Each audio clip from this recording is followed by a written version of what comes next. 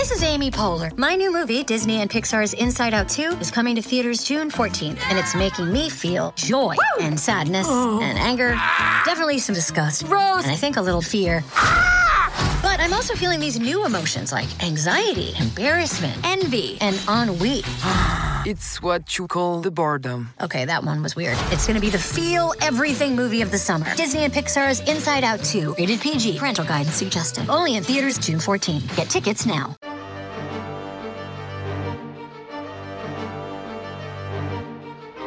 Hello everybody and welcome back to New Books in German Studies. I am Anna Obererlacher, your host of this episode. Today we'll be talking to Stefan Resch about his new book Stefan Zweig und der Europagedanke. Stefan Resch currently holds a position as a senior lecturer of German Studies at the University of Auckland, New Zealand. Stefan Resch, welcome to the show. Thank you very much. It's great to be here. Stefan, I wonder if you could begin the interview by telling us a bit about yourself. Sure. So, as you said, I'm a senior lecturer at the University of Auckland. I started working there in 2005 after finishing my PhD, which I also did at the University of Auckland. So, my parents moved to New Zealand in 1997. That was also when I started university, with a conjoint degree in business and in arts, literature. And after finishing my master's degree, I decided that literature would be the way to go for me. So I enrolled in a PhD program in German studies, which I mostly did in Auckland, but also part of it in Kassel, Germany. And I was lucky enough to get a post upon finishing 2005. My PhD was actually on a completely different topic, which was on the role of drugs in German literature, i.e. how writers translated the drug experience into literature, in which I published a monograph and then a anthology of German texts dealing with the drug experience. And then I think it was in 2009 or 10, I started to get interested in the works of Stefan Zweig, who I'd read a lot when I was younger at school in Germany. And from then on, I've been writing about Zweig, about the notion of Europe, about the idea of pacifism and what Zweig engaged with those thoughts. Okay, thank you. That's very exciting. And so you wrote about Zweig a lot before. And then how did you come to write Stefan Zweig und der Europagedanke, the monography we now have here? Well, it started out as a single paper that I presented at a conference in Berlin on Stefan Zweig and Richard Coudenhove-Kalergi, who is the founder of the Pan-European Union in the 1920s. And I found some letters that were exchanged between the two, which I thought was really exciting. I thought that there should be a connection between them, given that they were both such proponents of a united Europe. And so after giving that paper, publishing the article, I continued to research in the same direction. And after a while, I compiled so much material that I thought I might as well turn this into a monograph. Yeah, well, let's go right into the book now. So far, researchers and contemporaries of Stefan Zweig have claimed and also criticized that Stefan Zweig was apolitical. In your book, you refute that and state that Zweig is at least an ambivalent character. Can you explain that a bit further? Well, yes, he's certainly not openly political. He's not a political activist at all, but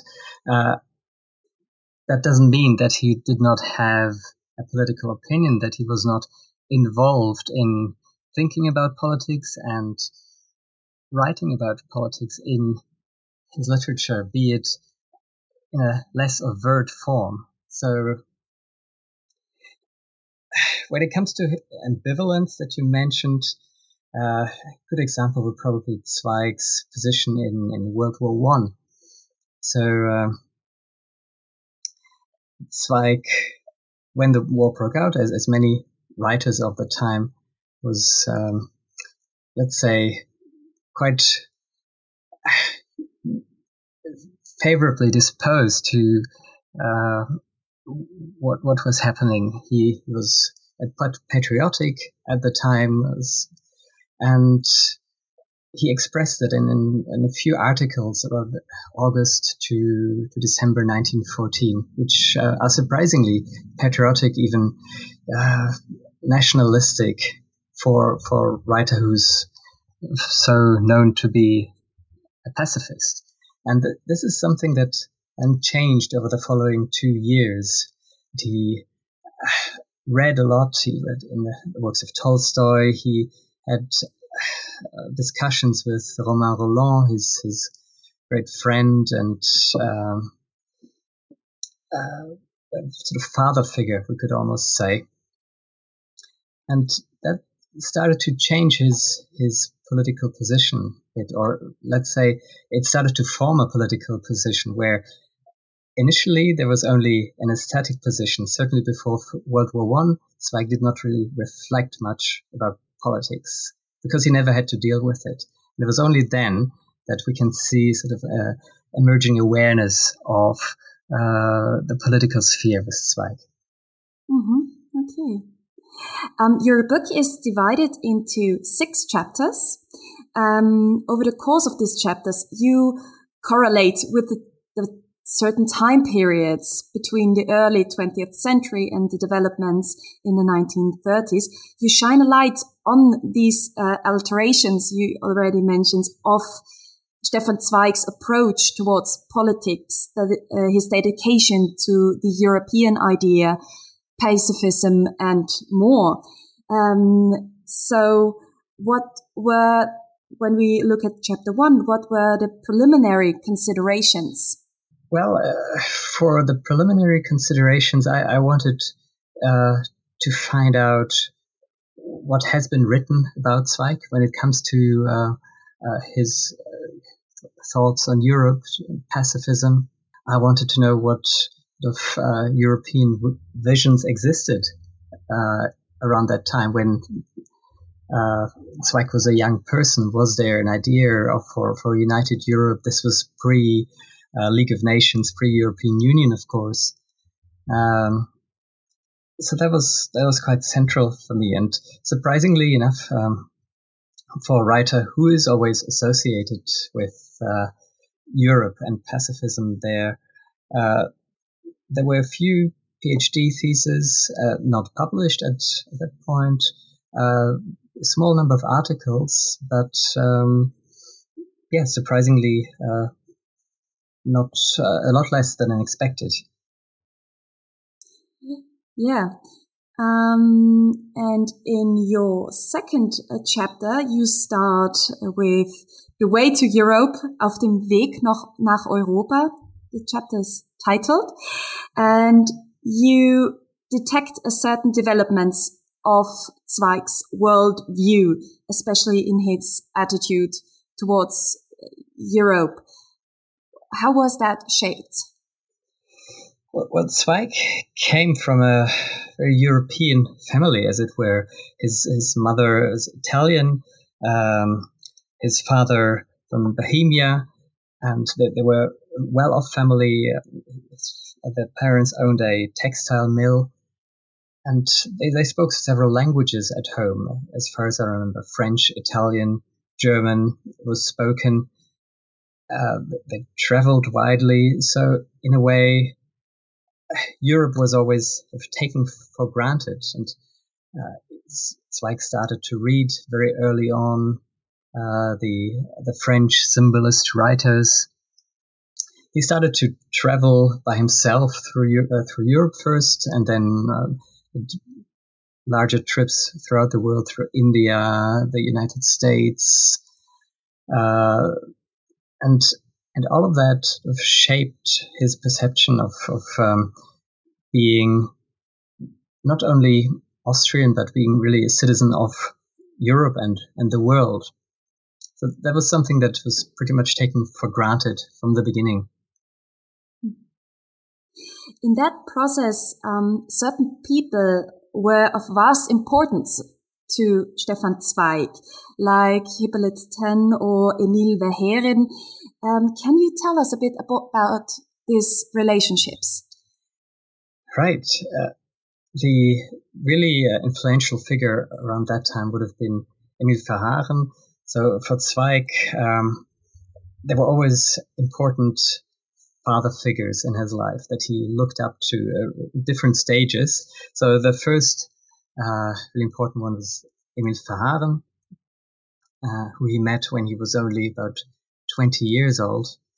So the Belgian writer was so important for him because he represented a writing style that he hadn't encountered until then. It was sort of a very positive, affirmative writing style that saw that recognized the changes that were happening in Europe around that time and affirmed them, saw them as something to be embraced. And that's something that really comes through in Zweig's writing before World War I, this very enthusiastic style of writing. He used a lot of adjectives, and the way he describes things he's really glowing in his passion for them. And that is something, interestingly, that then also influences his attitude when World War I breaks out, because he interprets it as just something that is a product of change, of social change. And in the first instance, he thinks, well, maybe that's something that's necessary. It's something that is going to bring about something positive. And therefore he affirms the war. That's in this aesthetic of Verhaeren. And it takes him a good 2 years to realize that, well, this is really an aesthetic worldview that he holds, but it is very problematic, actually. Yeah, you mentioned World War I and his first, that he was enthusiastic at the beginning about the events, and that turned into skepticism towards propaganda and the mechanisms of power. Can you go a bit into detail what you describe in chapter 3? Initially, the letters that he exchanges with Romain Rolland are really, really interesting in that respect, because he tries to convince Rolland, who is in Switzerland at that point and who has access to a wide range of newspapers, French, Swiss, German, Austrian, tries to convince him that Germany, who he's really glowing for, that's obviously the alliance partner, Austria, is that they did not commit any atrocities, that what the Germans did in Belgium was entirely unproblematic. And Rolland, who is much better informed than him, tries to tell him, well, maybe you're just a victim of your local propaganda machine, and try to think a little bit outside the square. And he initially refutes that, and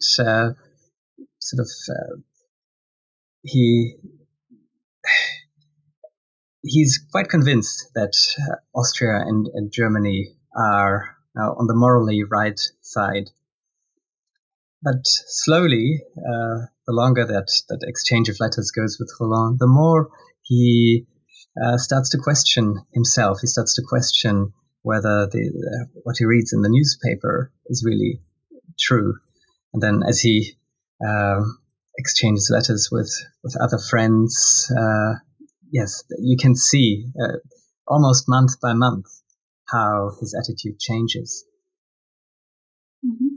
And he also becomes interested in the concept of pacifism, and there are also very important figures for him, or important people that shaped his attitude.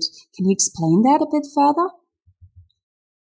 Yes, so there's a number of people who were very influential for him. There's Leo Tolstoy, great pacifist, who he read extensively around that time. And he was interested in that concept of this religious or anarchist pacifism that Tolstoy proposed. But then there was also Alfred Fried, who by that time was already a Nobel Peace Laureate. And when Zweig moved to Switzerland in 1917, so Zweig was always very concerned that he would be called to frontline service. He was working in the war archives in Vienna, and let's say through good connections, he managed to get a relatively comfortable job there during the war. And he was concerned as the war drew on, as the losses on the Austrian-German side became higher, that he would have to go into the trenches. And so in a very smart move, Zweig managed to become a correspondent for the Neue Freie Presse, the big, important Viennese newspaper at the time, as a war correspondent in Switzerland, which also meant quite conveniently that the Austrian authorities did not have any access to him if they did want him to go to the front line. But, and this is where he meets Alfred Fried, starts to exchange letters with him. And this correspondence is really very interesting because we have two eminent pacifists of the first half of the 20th century of exchanging their ideas on what they believe is important in a securing future peace in Europe. But there you can already see that even though they're both pacifists, their approach is quite different. So with Alfred Fried, Fried is very much interested in a economic and political cooperation between the European countries. And he's convinced that to make peace, this has to be done through legal agreements or trade agreements, through binding political agreements, through something like the League of Nations, which would compel states to work together. For Zweig, Zweig was never quite that interested in concrete political action. So for him, peace was more focusing on trying to prevent more human suffering. So when he was an article he wrote in 1918, which he stated that after 4 years of people dying, millions of people being dead, it can't be ideology that rules us. It has to be compassion. It has to be the single human fate that should compel us to stop the war. So along those lines, their correspondence must be read as well. So there were two people wanting the same thing essentially, but going about it in very different manners. Mm-hmm. Yeah, so after World War I, Zweig's position has changed. You write his view on politics, on politicians, on power has changed, and he also develops a certain view on morale and power that gets more important for his paradigm. What did you find out about this period of time, the 1920s? Right. Zweig, especially after World War I, grew very suspicious of politics. He was quite disappointed about the outcome of the Versailles Treaty. He saw that nationalist forces gathered strength very, very quickly after 1919, 1920. And for him, politics was not the way out of the crisis. And he had several offers to be part of political groups. For example, Henri Barbusse, who invited him to become part of the Clarté group. So Clarté was a novel by Henri Barbusse, which Zweig very much admired. And initially, it looked like Clarté would be a group that would bring together eminent scholars, intellectuals, in order to talk about the future of Europe. And Zweig initially quite liked the project, but it turned out over the coming months that Clarté turned more and more into a communist grouping, and there were certain expectations for members of Clarté in terms of their political allegiances. And at that point, Zweig was quite determined to keep his distance, because that whether it's left or right, whenever you get involved with politics, there would be compromises. You would no longer be free in your worldview. You would have to toe the party line, and therefore, as a free intellectual being, you'd be compromised. And he resented that idea, and that's why in the 1920s he really kept his distance. The same thing with Richard Coudenhove-Kalergi's Pan-Europa movement. He was a great admirer of the idea, but Richard Coudenhove-Kalergi was what in German you would call Realpolitiker. So he knew that in order for his idea of Pan-Europe, which he envisioned a little bit like a precursor of the European Union, a bloc of countries with economic exchange, with a common legal framework. Richard Coudenhove-Kalergi knew that it would only happen if you brought together people from all walks of life, from politics, from the big industry, from the church. So, and that was, again, suspicious for Zweig, because he saw how Coudenhove-Kalergi invited them to large congresses, which were quite theatrical in their makeup, banners everywhere, and a lot of advertising. And Zweig's idea was really that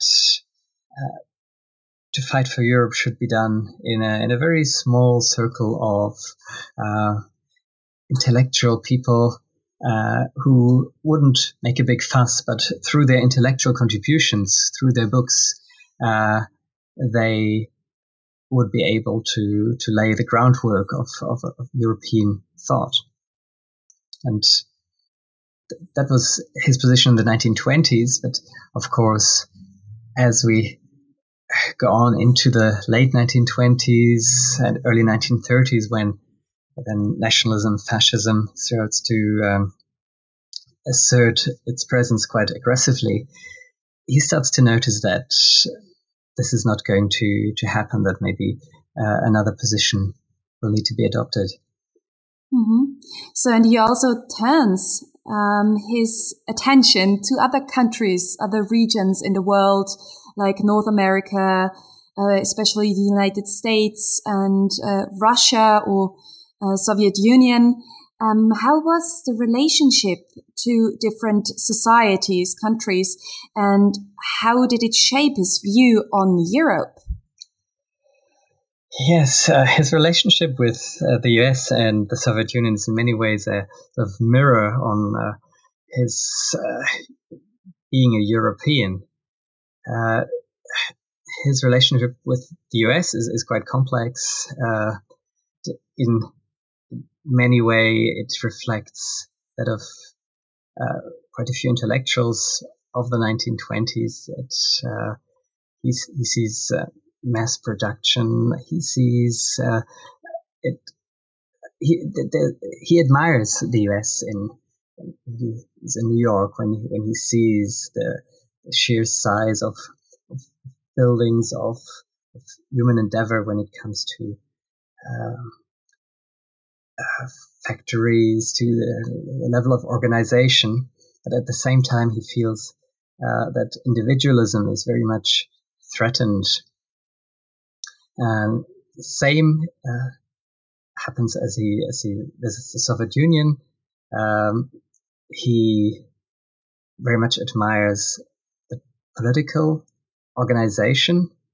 He admires that there is an alternative model of a society that is just so different from the capitalist model that's applied in Europe and the States. But he also recognizes that, of course, it is only stable because the individual is suppressed.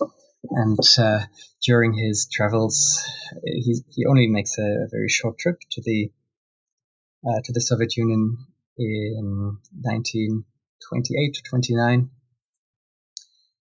and his impression is, yes, intellectuals are not able to say what they want to say, and the average person in the Soviet Union is not able what they want to say, and it's very much an ambivalent picture with which he returns to Europe. Mm-hmm. So then in the 1930s, he has to and wants to turn his back, I say provocatively, on Europe. You take a look into Zweig saying goodbye to Europe. The reader of the book is now in the 1930s, a time period that caused a broad discussion amongst the researchers on Zweig's political involvement and dedication to Europe. Can you tell us a bit about that? Yeah, his position was, of course, controversial because when Hitler came to power, Zweig initially saw the Nazi Party in Germany as a short-lived phenomenon. He thought, as many of those political changes in the Weimar Republic, this will not last, and they will disappear within a few months, a couple of years maximum. And he did not really speak out openly against Nazi regime in 1932, 33, 34. And instead, he preferred his position he referred back to his position of being, as Roland called it, au-dessus de la mêlée, to be above the battle, that he did not want to become involved in politics. And he was criticized for that by colleagues such as Klaus Mann, Josef Roth. And so it was not until 1934 when he started to really feel the pressure that his house was searched in Salzburg, and he felt the influence of right-wing groups also growing in Austria at that time. And this is when he decided to move to London first, and then, of course, to Bath later in 1938. then he starts to write Erasmus, which has been read by quite a few scholars as a self-referential work of the intellectual humanist who withdraws a little bit in the ivory tower. But and there's a self-critical element in Erasmus where he says, yes, Erasmus was right for doing that because intellectuals should not be involved in the political sphere. But at the same time, maybe he trusted too much in the power of his books. Maybe he was only preaching to the converted. So there is an element of self-doubt already in Erasmus. And that, of course, becomes stronger as we move on in the 1930s when it comes to Castelio gegen Calvin.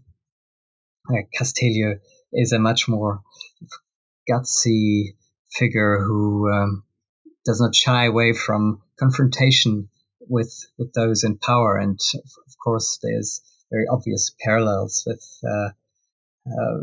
Calvin's autocratic and quite brutal rule of Geneva at the time, and Castelio trying to rebel against him at his peril. And so yeah, Zweig once wrote in a letter to Joseph Roth that Castelio is the person who he would have liked to have been. But Erasmus is pretty much the person that he identifies with, but Castelio would have been the person he would have liked to be, and i.e. probably a little bit more outspoken, a little bit more gutsy about getting involved in politics. Mm-hmm. In your closing chapter, you mentioned that Zweig's political writings on Europe and his pacifism did not just play a minor role in his oeuvre, much more it was an integral part of his literary self-image. Can you explain that? Yes, certainly. From the time of the First World War, this is a theme that goes right through his works until pretty much his last work, Schachnovelle. So we have Jeremias, which has very strong pacifist undertones, and then his writings of the 20s, there's always a sort of moral element in which he sees himself as